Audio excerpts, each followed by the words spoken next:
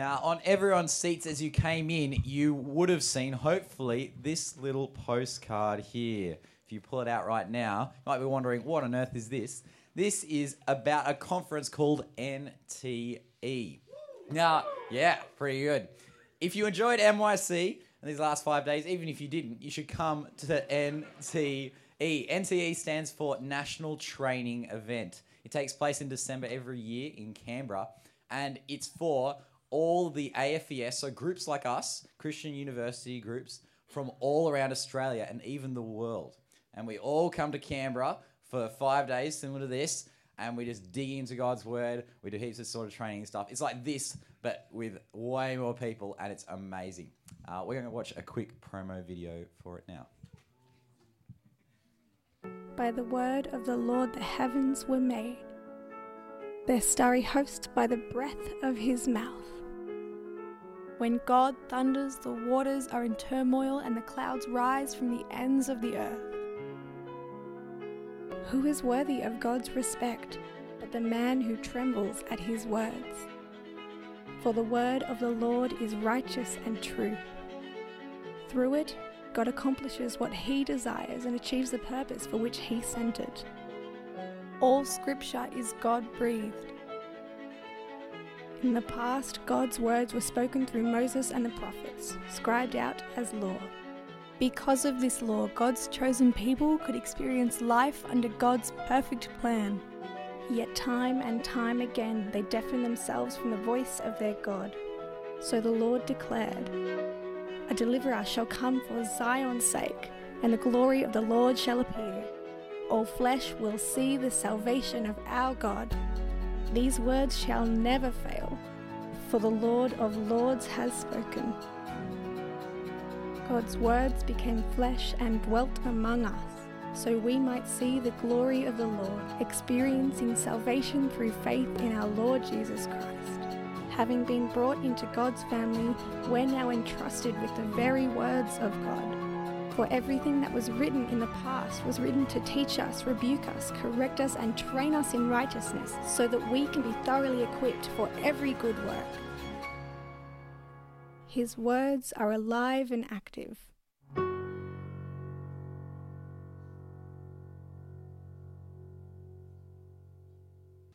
Hello everyone, my name is David, if I haven't met you before, and I have the pleasure of reading through Mark now. Just as you're turning, I think it's helpful to know that Mark is split up into two sections.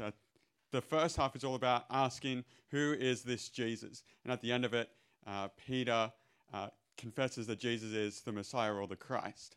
And then the second half is all about Jesus preparing his disciples for his death and resurrection. And we're starting at the second half, right after Peter confesses that Jesus is the Christ. So I'm going to start reading. And he began to teach them that the Son of Man must suffer many things and be rejected by the elders and the chief priests and the scribes and be killed, and after 3 days rise again. And he said this plainly. And Peter took him aside and began to rebuke him. But turning and seeing his disciples, he rebuked Peter and said, "Get behind me, Satan, for you are not setting your mind on things of God, but on things of man." And he called the crowd with his disciples and said to them, "If anyone would come after me, let him deny himself and take up his cross and follow me. For whoever would save his life will lose it, but whoever will lose his life for my sake and for the gospel's will save it. For what does it profit a man to gain the whole world and forfeit his life? For what can a man give in return for his life? For whoever is ashamed of me and my words in this adulterous and sinful generation, of him will the Son of Man also be ashamed when he comes in the glory of his Father with the holy angels." Thank you. I know it's not the natural position that most of us adopt when we pray, but I'm going to invite us to stand as we pray and as I lead us. Can you stand up with me?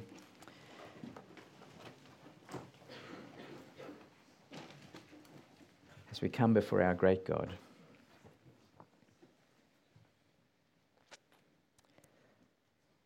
Our gracious Father, we thank you for this week we've enjoyed together. And now as we come to this final session, having heard your voice in Mark's Gospel, we pray that you will penetrate our hearts with this voice from Scripture. Please, so Father, keep us looking to Jesus, seeking to think and act as he did, as his people, so that we might bring glory to him as our focus, as our Lord, and as our Saviour. And Father, we pray this for his sake. Amen.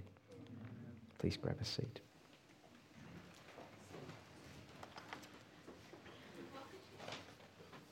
Studying the cross of Christ this week has been a little like studying the Himalayas, the biggest mountain range in all the world.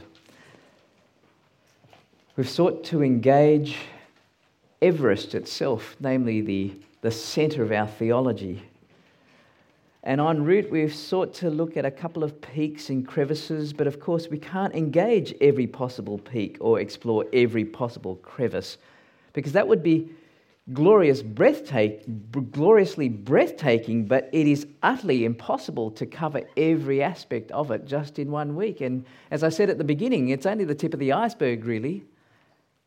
But it's our prayer that you have already seen glimpses of this glory that will so transform your life into the likeness of Jesus from one degree of glory to another. And for some of you, perhaps come to know Jesus for the first time as your Lord, as number one of your life and as your Saviour. We've studied the being and character of God, Father, Son, and Spirit. We've seen the gravity of our sin and the judgment that is due to us. We've seen how God saves us by turning his anger aside from us and pouring it out upon his Son, who is the perfect representative and substitute for us. We've seen that the fundamental reality in heaven and earth is the love of God the Father for his Son, and that the reason why you and I and everything else exists is because God loves his Son and wants others to know, love, and glorify him too. And last night we saw the eternal security of justification by faith, of what it means to live a life of faith in the Son of God who loved us and gave his life for us. And so to ignore the cross of Christ would be equivalent to living in a chalet at the foot of Mount Everest and never bothering ever to gaze at the majestic mountain. And so we've just sought to have a glimpse of it this week. You see, it is never merely academic studying the cross of Christ. We may feel that our brains have died in the process, but it's never, ever merely academic, is it? It's never merely inspirational, is it? It really, really is a matter of life and death. Jesus said it in the very text that was read out for us, didn't he? The verse that's been quoted several times already before we've got there, in verse 34 of Mark chapter 8, if anyone would come after me, let him deny himself and take up his cross and follow me. Please note, normal discipleship is a cross-shaped life. This is not radical discipleship that means that everybody must go to Gospel Zero Buddhist Asia, let alone Canberra. This is normal discipleship. It's not radical, it's normal. To take up our cross is to put oneself into the position of a condemned criminal on their way to execution. I mean, is that how we think about our lives? That we're on our way to execution? As one person put it, when Christ calls a man, he bids him come and die. Come and die. The person who said that was a man named Dietrich Bonhoeffer, who did die, was executed by Adolf Hitler, actually. His book, in which he quotes that, was a biography of sorts that Seth gave to me. Normal discipleship is a cross-shaped life. Now, as we've heard already, that in the flow of Mark's gospel, the first 8 chapters reveal who Jesus is, and the last 8 chapters reveal what Jesus came to do. And all the action in this chapter revolves around the Sea of Galilee. If you've ever seen the Mark drama, you know that the disciples hop into the boat and they keep on rowing all the time. You know that scene? If you've seen the Mark drama, well, that's happening here, right? They're rowing and going back and forth. Jesus has just fed a crowd of 4,000 people that followed him for 3 days. But then he hops into a boat in the Sea of Galilee, goes to the other side of the sea where he is tested by a group of Pharisees seeking a miraculous sign. And then he heals a man, and it's a 2-stage kind of miracle. Then he travels to the villages of Caesarea Philippi and asks his disciples, who do people say I am? And they say, some say John the Baptist, others say Elijah, others just one of the prophets. And then Peter finally confesses that Jesus is the Christ. He gets it. It's the climactic point in Mark's gospel. Finally, someone sees Jesus for who he is. That is until he says what he's going to do in verse 31. So look at verse 31 again, Mark chapter 8. And Jesus began to teach them that the Son of Man must suffer many things, be rejected by the elders and the chief priests and the scribes and be killed, and after 3 days rise again. And he said this plainly. And Peter took him aside and began to rebuke him. But turning and seeing his disciples, he rebuked Peter and said, "Get behind me, Satan, for you are not setting your mind on the things of God, but on the things of man." See, for Peter not to recognize the cross as the center of Jesus' life and Jesus' message was in the end satanic. It came from the very flames of hell itself. Get behind me, Satan. He's not actually saying that Peter is Satan himself, but he's saying that Satan's thoughts are there expressed in Peter's very words.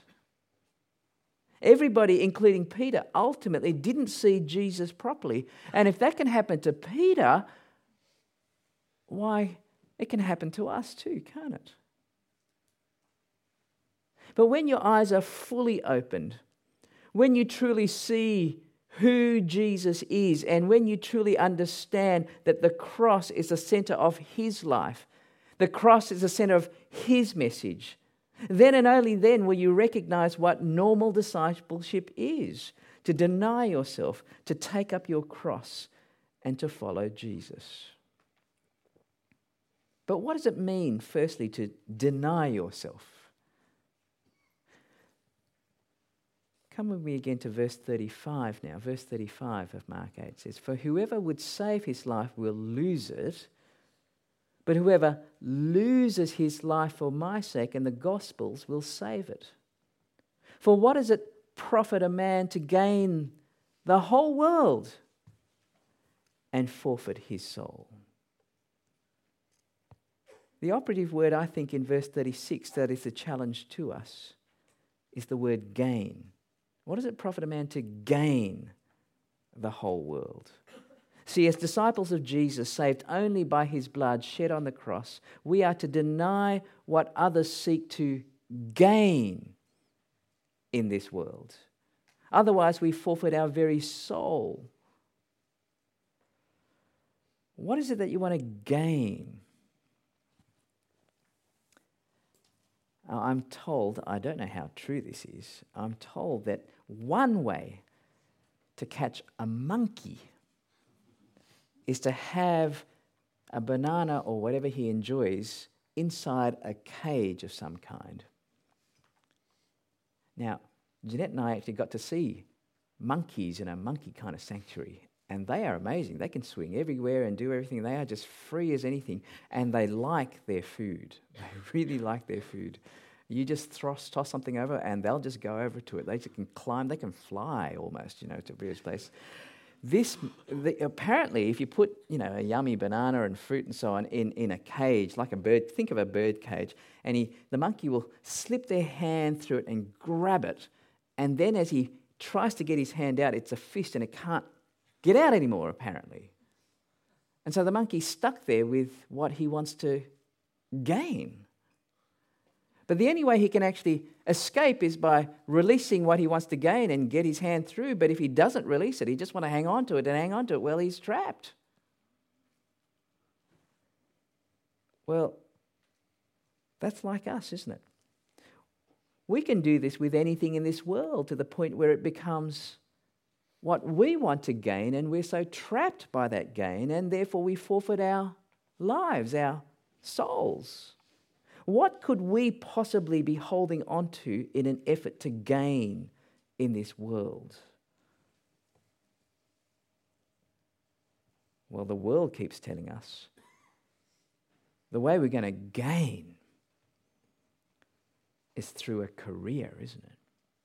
Especially university students. It's a career. You've done all this hard work in your course. So if you don't live out what you've done, then in the end you've lost, haven't you? And why do they call it a career? Because a career careers you forward, doesn't it? But if you think about it, a career can career into something that is not so good for you either. It's all about advancement. It's all about security. It's all about status. Oh, you are whatever it is, you finish the line. And not only the world will tell you that, your family will tell you that. Not just your family, your Christian family will tell you that. What does Jesus say? What does it profit someone to gain the whole world?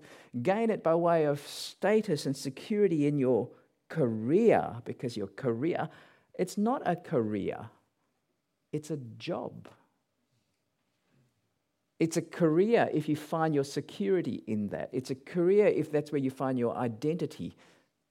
It's a job that you can be loving in. Jobs are there to be exercised for the sake of love. Why is it that an engineer wants to build a really good bridge? Is it so that the bridge can be named after the engineer?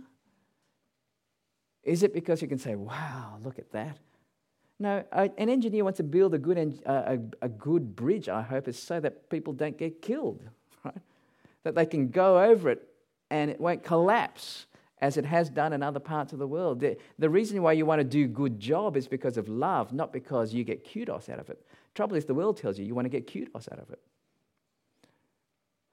Do you want high distinctions? Distinctions? Why? Why do you want them? Is it really because it means that you're going to be most loving in the situation, or is it because it looks good on the CV? And people can tell you. Just for the sake of this point, I will share it with you. But I don't ordinarily share it because it's a nothing really. But just for the sake of this point, I want to say that I studied medicine when I went through university. And people constantly telling me, you're important. And lecturers would call you doctor before you became a doctor just to make you feel good. You know? And when someone calls you doctor, you can feel the, I'm a doctor. Because what's a doctor? Someone who saves lives. You know who saves most lives in the world, physically?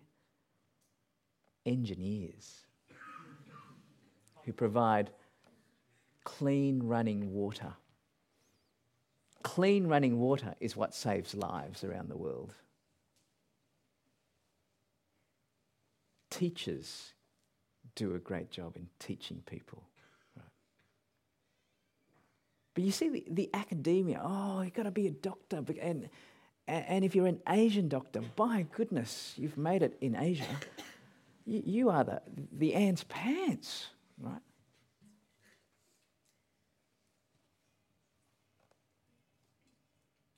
Now, I'm saying this in part to pick on myself, but I'm really picking on all of you, every single one of you, whatever your choice is. That's just one area where we're going to find our gain. What about our marriage options, let alone our travel options? Or what is it we're going to gain in this world? It's this security. If it's not the job or the career as the world wants, at the ANU, that's been voted to be the best university in all of Australia for the last 5 or 6 years or something like that. The lecturers tell them they are the thought leaders of the world. Can you imagine that? Thought leaders. That makes you feel good, doesn't it? But all it's going to do is trap you like a monkey. The world keeps on saying, gain, gain, gain. See, even the disciples face that. If you come to chapter 10, verse 32, chapter 10, verse 32, the disciples are facing it. But Jesus, he keeps on saying the same thing, right?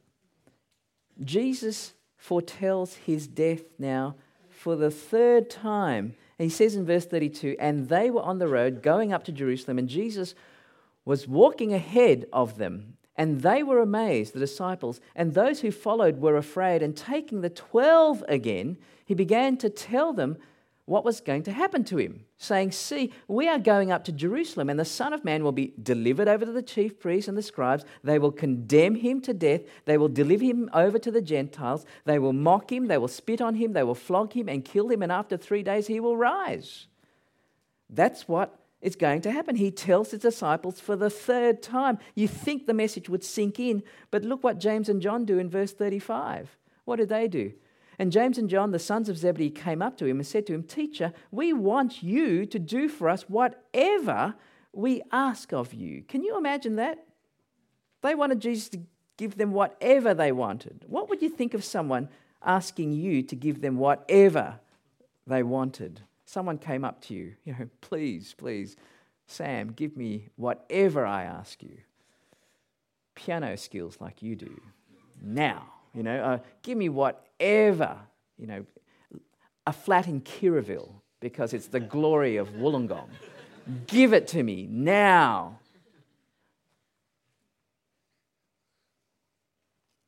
And yet Jesus answers kindly, doesn't he? Verse 36, and he said to them, what do you want me to do for you?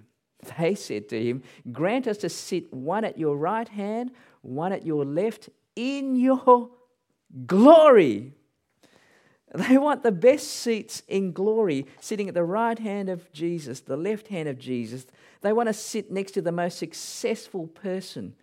So for them, it's a career option, yeah? Disciple 1 and disciple 2. That's the best career you could get, next to the most successful person on the planet, sitting right next to them. Where you sit really matters, doesn't it? And the reputation of the world. And it's still today, isn't it? You guys are in marriage country because you're going to go to weddings. You watch. You're all hands up if you've not been to a wedding yet. Okay. You can come to another one. I'll invite you to another one. But we're all going to get to weddings one day or another. When you go to a wedding, you get seated if you go to a reception. Where do you get seated? Well, it depends on how important you are, doesn't it? If you're close to the bridal party, you'll sit somewhere close to the bridal party.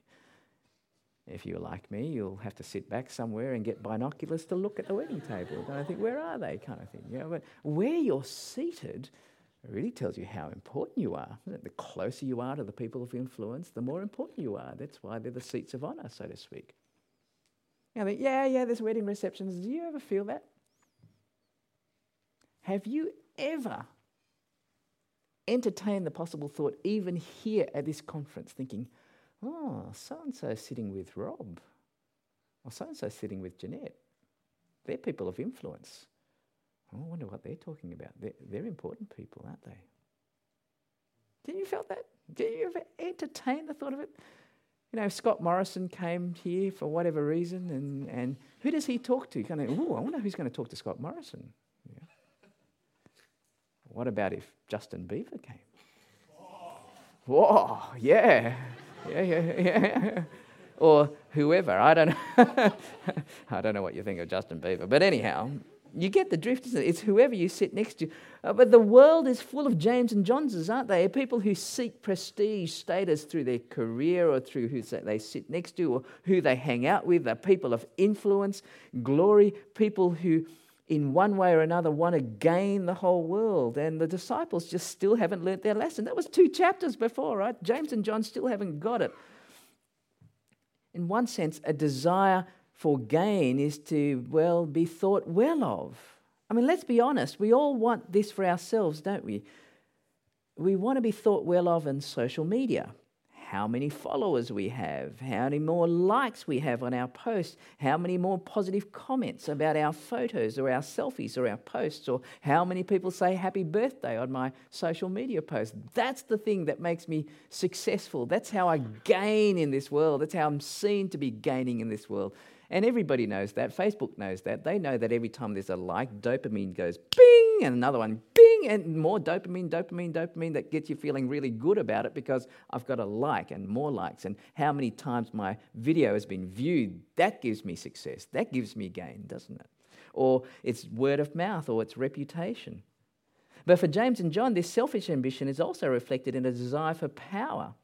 Right? Remember, to sit at Jesus' right and left hand wasn't a seat on the floor or stools, but thrones of power. And so they loved the thought of power. That's why Jesus says in verse 42, chapter 10, verse 42, when you go there, it says, and Jesus called them to him and said to them, you know that those who are considered rulers of the Gentiles lord it over them, and their great ones exercise authority over them.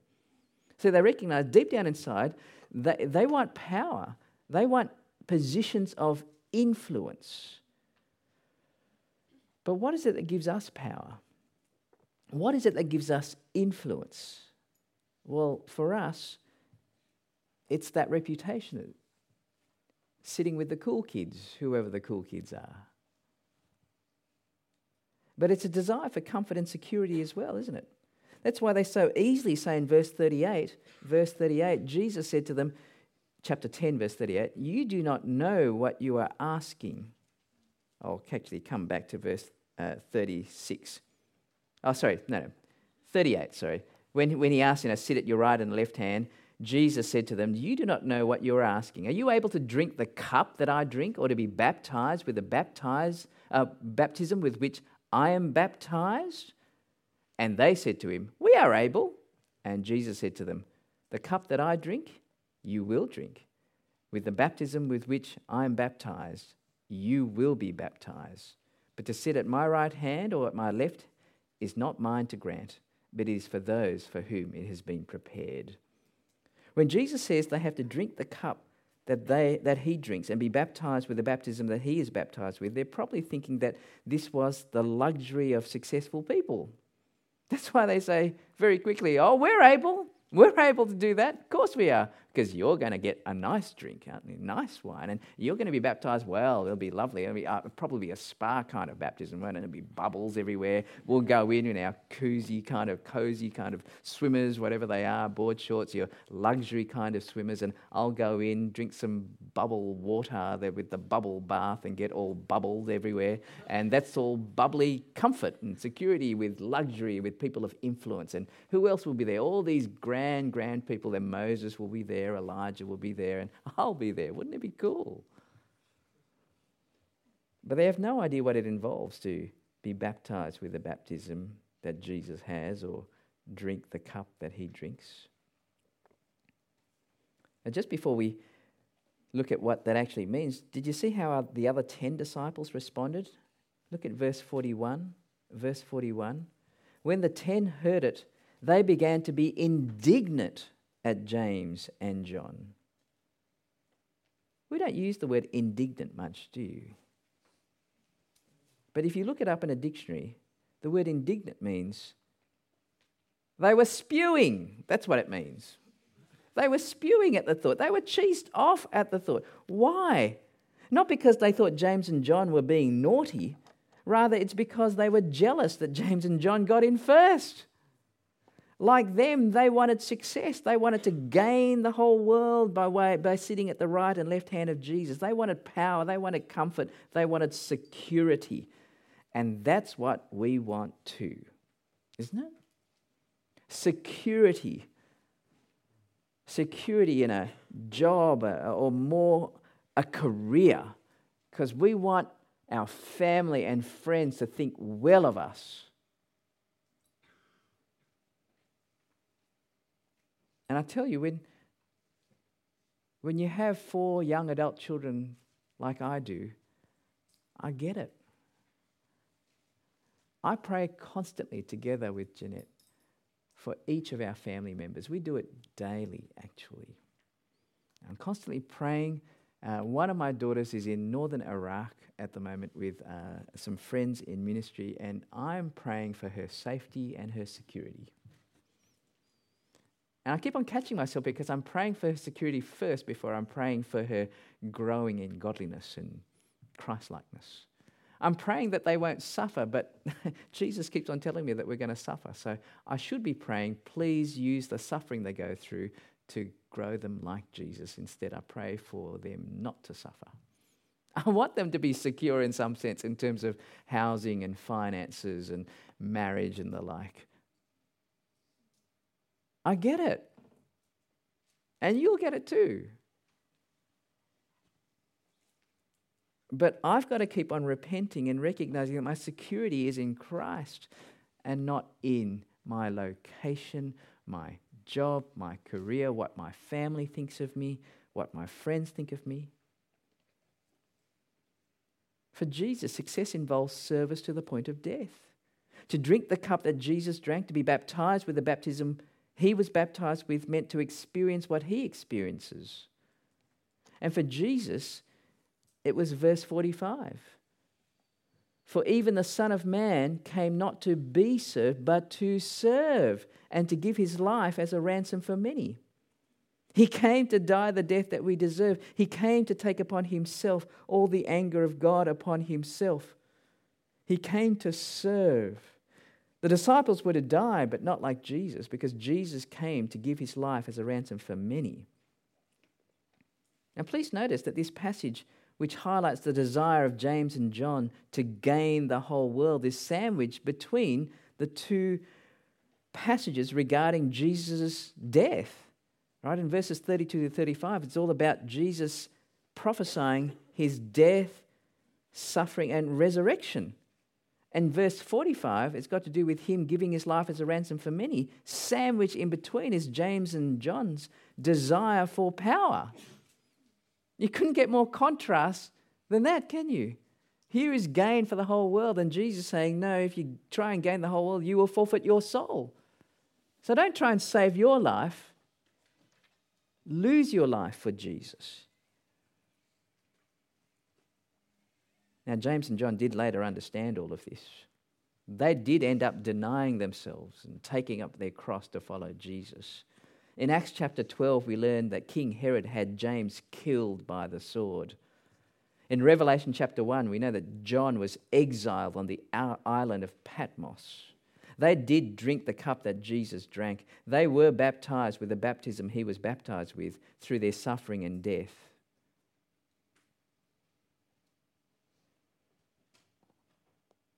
That's all well and good for the disciples. What does denying yourself mean for us then? I thought it meant, maybe just denying ourselves chocolate every now and again, or denying ourselves anything I like generally for a time, or fasting for a little bit, not going on Netflix for a month or something like that. That's denying myself.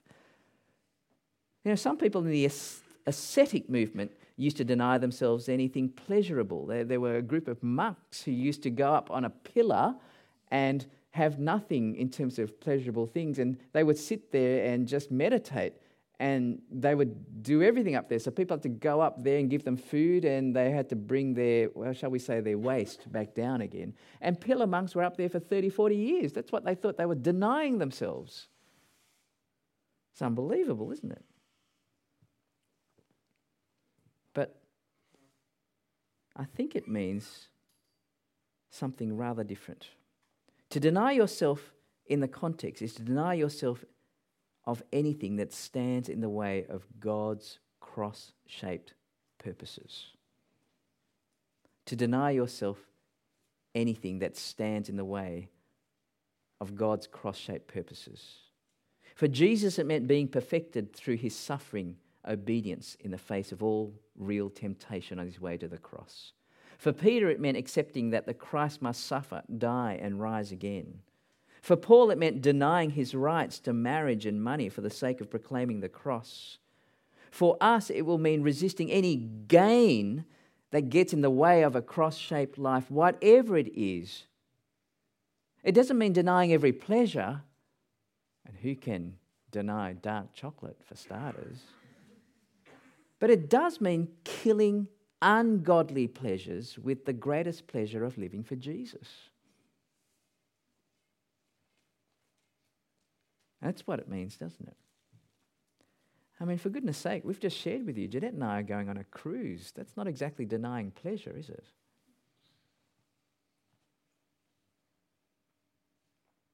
But will we cruise in a cross-shaped way? That'd be a good thing to pray for.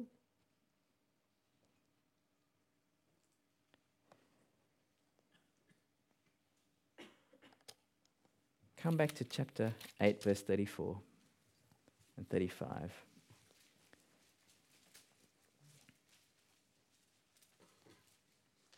And calling the crowd to him with his disciples, he said to them, if anyone would come after me, let him deny himself, take up his cross and follow me.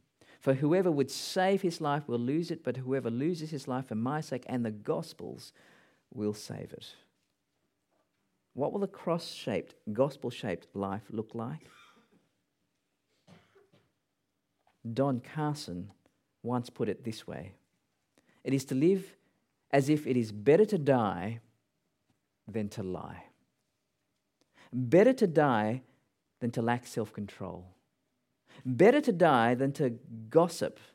Better to die than to be short-tempered because I am tired.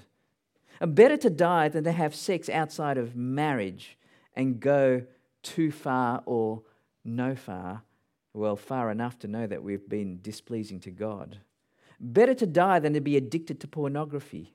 Better to die than to be unfaithful. Better to die than to try and selfishly gain the whole world. It is better to die than that. That's what it means to take up our cross. As John Stott put it in that book, The Cross of Christ, the place of suffering in service and of passion in mission is hardly ever taught today, but the greatest single secret of evangelistic or missionary effectiveness is a willingness to suffer and die. It may be death to popularity, or to pride, or to racial and national prejudice, or to material comfort. But a servant must suffer if he is to bring light to the nations. See, suffering is normal. The gospel we preach will be a gospel that involves suffering, not prosperity. Following Jesus means seeing him properly, denying yourself, taking your cross, following him as those eternally secure in him because he went to the cross.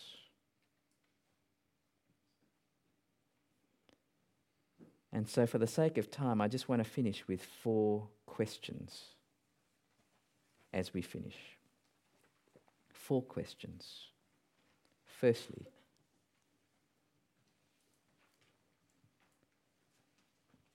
do you trust only in the death of Jesus to save you from your sins?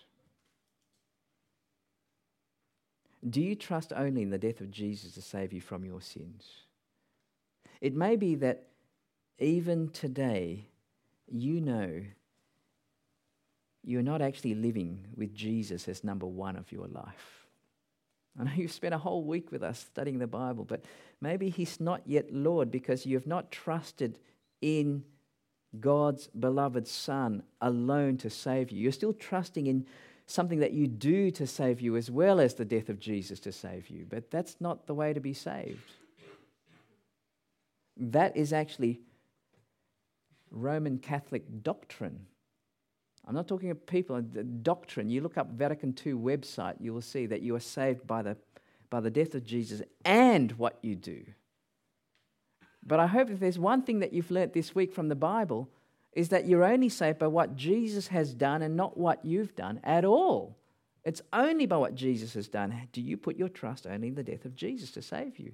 Because if you haven't turned to Jesus yet, you know what is going to happen to you if you die before you turn to him and to face the wrath of God. So please turn to Jesus. Talk to one of us about that before you leave.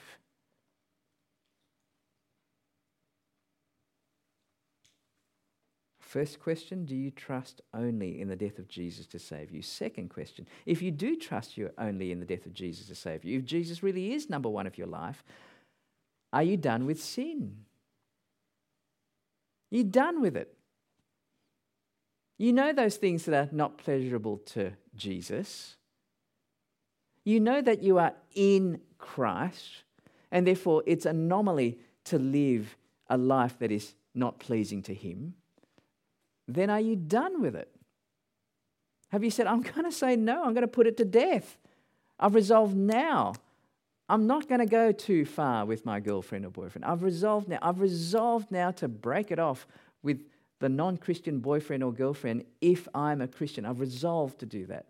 I'm resolved to not think of my course as a career option, but rather think of it as a job in which I can serve and love.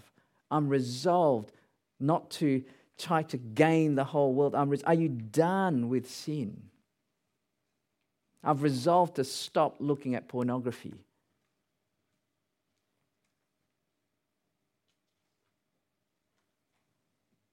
Do you trust in Jesus alone to save you? Are you done with sin? Thirdly, third question.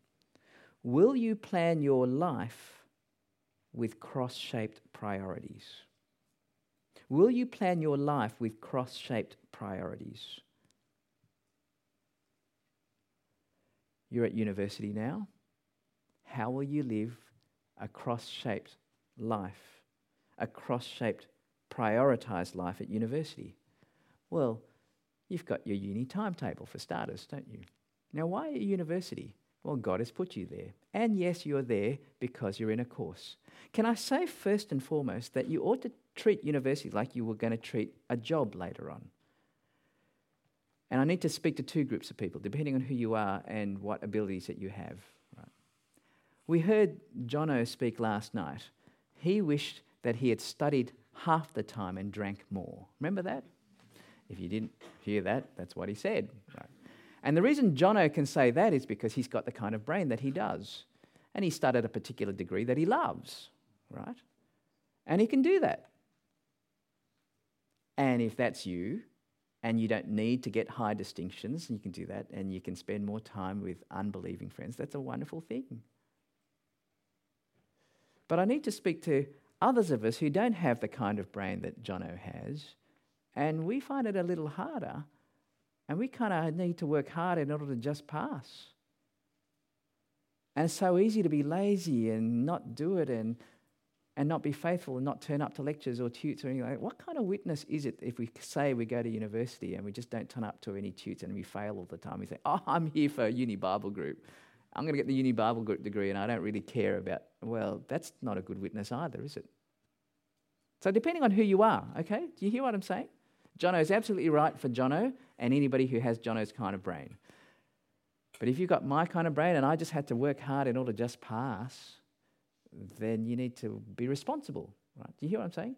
But at the same time, I'm not saying you've got to get high distinctions because high distinctions will glorify God. In fact, I remember someone saying that to me. You glorify God by getting a high distinction, by being excellent. Well, that's not true. You glorify God by being faithful and loving. What's loving to the lecturer, loving to the tutorial leader, loving to your classmates? What's the loving thing to do? That's the question. Not that I get high distinctions. So that's the first thing I want to say. But secondly, having said all that, on the assumption that you're seeking to be responsible because that's what is a godly thing to do, then why not plan your uni timetable in a way that you can milk everything you can in terms of training? You've been enrolling in tutes all week, haven't you? Trying to get there, and fortunately for you, the electricity was not out before then, because otherwise you'd be all over the place, wouldn't you? So what do you try and do? Here's my guess. You try and cram everything into 1 or 2 days so that you can get a long weekend all the time. Is that what you do? So I'm going to try and get it so that I can pack everything in so that I can have 3 or 4 days for what do you want to do in that 3 or 4 days? So that I can work more. What do you want to work more? Get more money. Why do I want to get more money? For the overseas trip. For the presents I want to buy for the wedding, and for the fashion that I need to buy, for the CD collection. No, you don't do CDs, you online Spotify stuff. For the so that I have more time surfing, so that I can spend more time. Why not have cross-shaped priorities? And you think, well, okay, I'm going to get a tute, and that's all I'm going to get, that 1 hour on that one day. Well, I'll come in for that tute, and I'll spend the rest of the time going to team and going to conversations at 11:30 every day. I'll go to the prayer pods. I'll learn much, and I'll see what I can do to get involved in gospel buddies and share with the people who come from those countries which are unreached and unengaged. Wouldn't that be a great way to plan your timetable?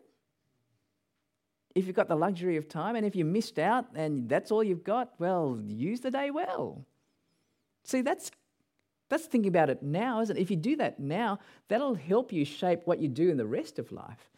When you graduate from uni, let me tell you, if you start getting a job and you've got a job that, high income and high disposable income initially, what are you going to do with that? Well, I'll buy a car, buy the suits that come with that or whatever, kind of gear for that, and then I'll make sure that all that's secure, and then I'll think, then I'll look for a church that might be nearby, but that's, it doesn't really matter because my priority is getting the job established. Then I'll work out what it is that's from there. When cross-shaped priorities in terms of timetable is the exact opposite, isn't it? Where is the ministry I can serve in? And then I work out all the rest that suits the ministry. That's what Seth and Kate are doing, yeah? They decided to go to Gospel Zero Buddhist. We saw something of that. And then they worked out everything else around that. Their whole family life is around that. That's taking up your cross to follow Jesus. That's denying yourself, isn't it? These questions are only getting harder, aren't they? Are you trusting in Jesus' death alone to save you? Are you done with sin? Will you plan your life with cross-shaped priorities in terms of uni timetable alike? And finally, will you live your life and die your death for Jesus' sake and his gospel in full-time ministry? Now, the question I'm asking has got to do with willingness. Will you consider that? I'm not saying that you must go into it, but are you willing to do that? I'm just asking about the willingness. We talked about character and convictions and competencies, and those things might actually say that you may not be such a person who should be in full-time ministry. But the question is, are you willing?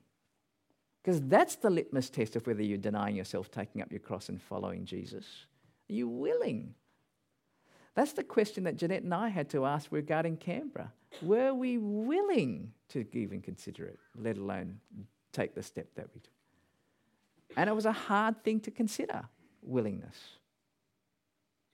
For Jeanette, she's been involved in so many of your lives for these last 5 years, and so many of you are willing to consider doing more training, with her. Do you see what are we willing? Was she willing to do that? That's been very hard. For me, it's been 25 years in this particular house that my first wife died in. It's our family home. Where are our adult children going to come back to on holidays? Where is home for them? I spoke to each one of them as we talked about relocating, and they said, that's going to be hard. But they know that heaven is their true home. And they said, you go with our full support, even though we know it's going to be hard. And it's going to be hard. The culture's not the same as this at the moment. And to be perfectly honest with you, it's the needs in recognising that the staff team in Wollongong alone is larger than the entire staff team across all the campuses in Canberra. For a long time, they've not had MTSs. For a long, long time. For the best part of a decade, they've been so severely understaffed. It's just not right, is it? I don't want to leave. Jeanette doesn't want to leave. But we're willing to. And all I'm asking is, are you willing? And one way to seriously canvass the willingness is to come to our challenge morning in August that you'll hear more about, to actually hear a guy named Ray Gillia speak about what it might mean to work in vocational full-time ministry. And then there's a particular conference called MTS Mission Minded where you can actually think through those things. There's nothing wrong with just checking it out, is it? Willingness is the key. But the first steps are go back to uni, be faithful in your studies, faithful, I'm not talking about age, just faithful, responsible, and taking up all the opportunities that are there right now, next week. And when we leave this place, we're going to feel like, wow, I've learnt so much, I've been so challenged, and for some of you, it is really been the top of Everest. It's been a wonderful time. I've heard so much about God. I'm learning so much about Him. I've made these rich relationships. I can't wait to go back because I'm going to cry for 24 hours because I'm going to miss my friends for 24 hours. Yeah. So we'll have a box of Kleenex there for you to cry and as you embrace and say goodbye. But then things are going to feel really good because you're going to go to a petrol station and then everyone's going to be there and then there'll be a Macca's around and everyone's going to be there. And even the attendants behind the Macca's station will know your name. You're going, how do you know my name? It's because you forgot to take your name tag off. So make sure you take your name tag off and put it on the way out. And it's going to feel wonderful, and then you're going to go back, and then you're going to just for a day, and you think, oh, gee, it's so sad I'm not there. So some of you, it's a high. For some of you, it's a bit of a low because you're going to be like, oh, everybody else had a good time. I don't know what the mix of feelings are. But here's the cross-shaped life. And it's normal. And all begins with trusting the Son of God who loved me and gave himself for me. It's trusting him. He's got your back. He's your security. Remember, even the perfect spouse will let you down. You know why? Even if they don't sin, they will let you down if you stay alive longer than them because they might pass away. And if you can't continue going, then therefore you've treated your perfect spouse as the Saviour rather than Jesus as your Saviour. So who is your Saviour?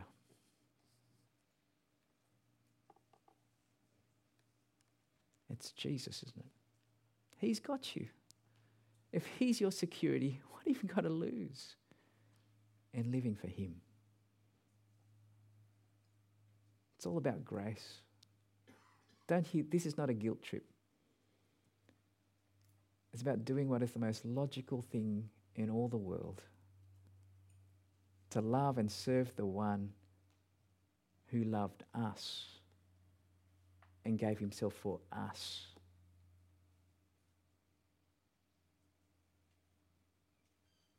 So let's joyfully live for him by his grace for his glory, eternally secure in him.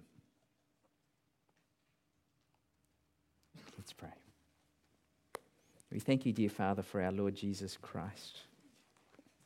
Thank you that he is the Lord of heaven and earth, that he is at your right hand, that he has poured out his Spirit upon us, that we are now in him if we have trusted him as our Lord and Saviour. And we pray, Father, that secure in him, eternally secured in him, that we will deny ourselves gladly, take up our cross gladly to follow him with every breath that we take for the rest of our lives on earth until we die or until he comes back again, whichever is first. And we pray that we will do so for his glory, whatever it takes. Amen.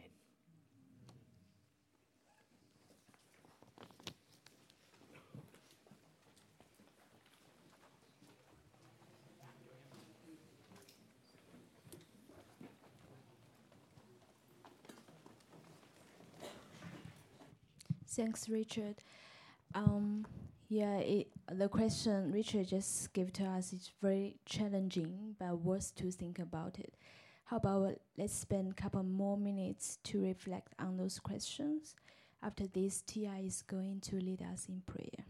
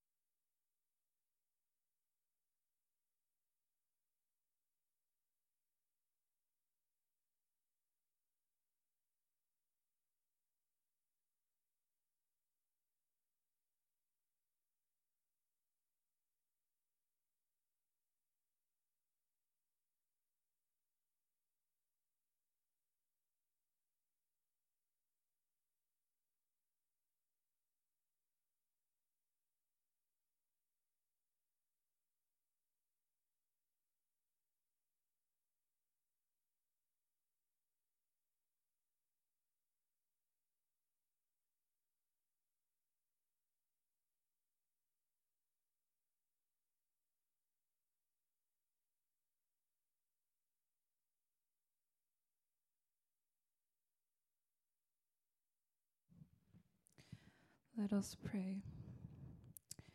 Dearest Heavenly Father, you who are slow to anger, compassionate, and yet full of justice, we praise you for all that you have been teaching us this week. It is truly amazing how you have graciously revealed yourself to us in the word which we have been poring over and seeking to understand. And we confess that we have failed to understand the fullness of your glorious righteousness and mercy, which has the power to give us life from death. We are sorry for our sins, Lord, and help us forsake the gains of this world, lest we forfeit our souls. Yet you are faithful to gift us grace if we trust in the sacrifice of Jesus alone and not in what we do. So let us give our life for your Son Jesus' sake. And so, as this is the last day of this week you have blessed us with, and the hard-working people behind it, let us continue in assurance of salvation and living out the fruits of our justification. We ask that you humble us by the things you have convicted us of, reminded and showed us. Lord, help us to take these things home with us, that we may be living with the cross of Christ as central to our everyday life. We also ask for opportunities where we can share what we have learnt with those around us, whether they are Christian or not, and that these people may be encouraged and convicted by the power of your Spirit through the Word, just as we were. And as we turn our attention and time to the coming uni semester, we ask that you continue to guide us to be part of your church, becoming more and more like your Son in the opportunities that we have to do so. We pray for Jesus Week, that the preparation and execution of these would go well, and we pray for your Spirit to be at work in the hearts of those whom we talk to, and generally for us to live a lifestyle of evangelism this semester for the sake of your gospel, reaching every nation, tribe and tongue. Lord, keep us safe as we drive, humble as we love, and others, and ever willing to learn from your infinite wisdom. Let your Son be glorified as we honor you in all that we do, eternally secure in him. In Jesus' name, amen.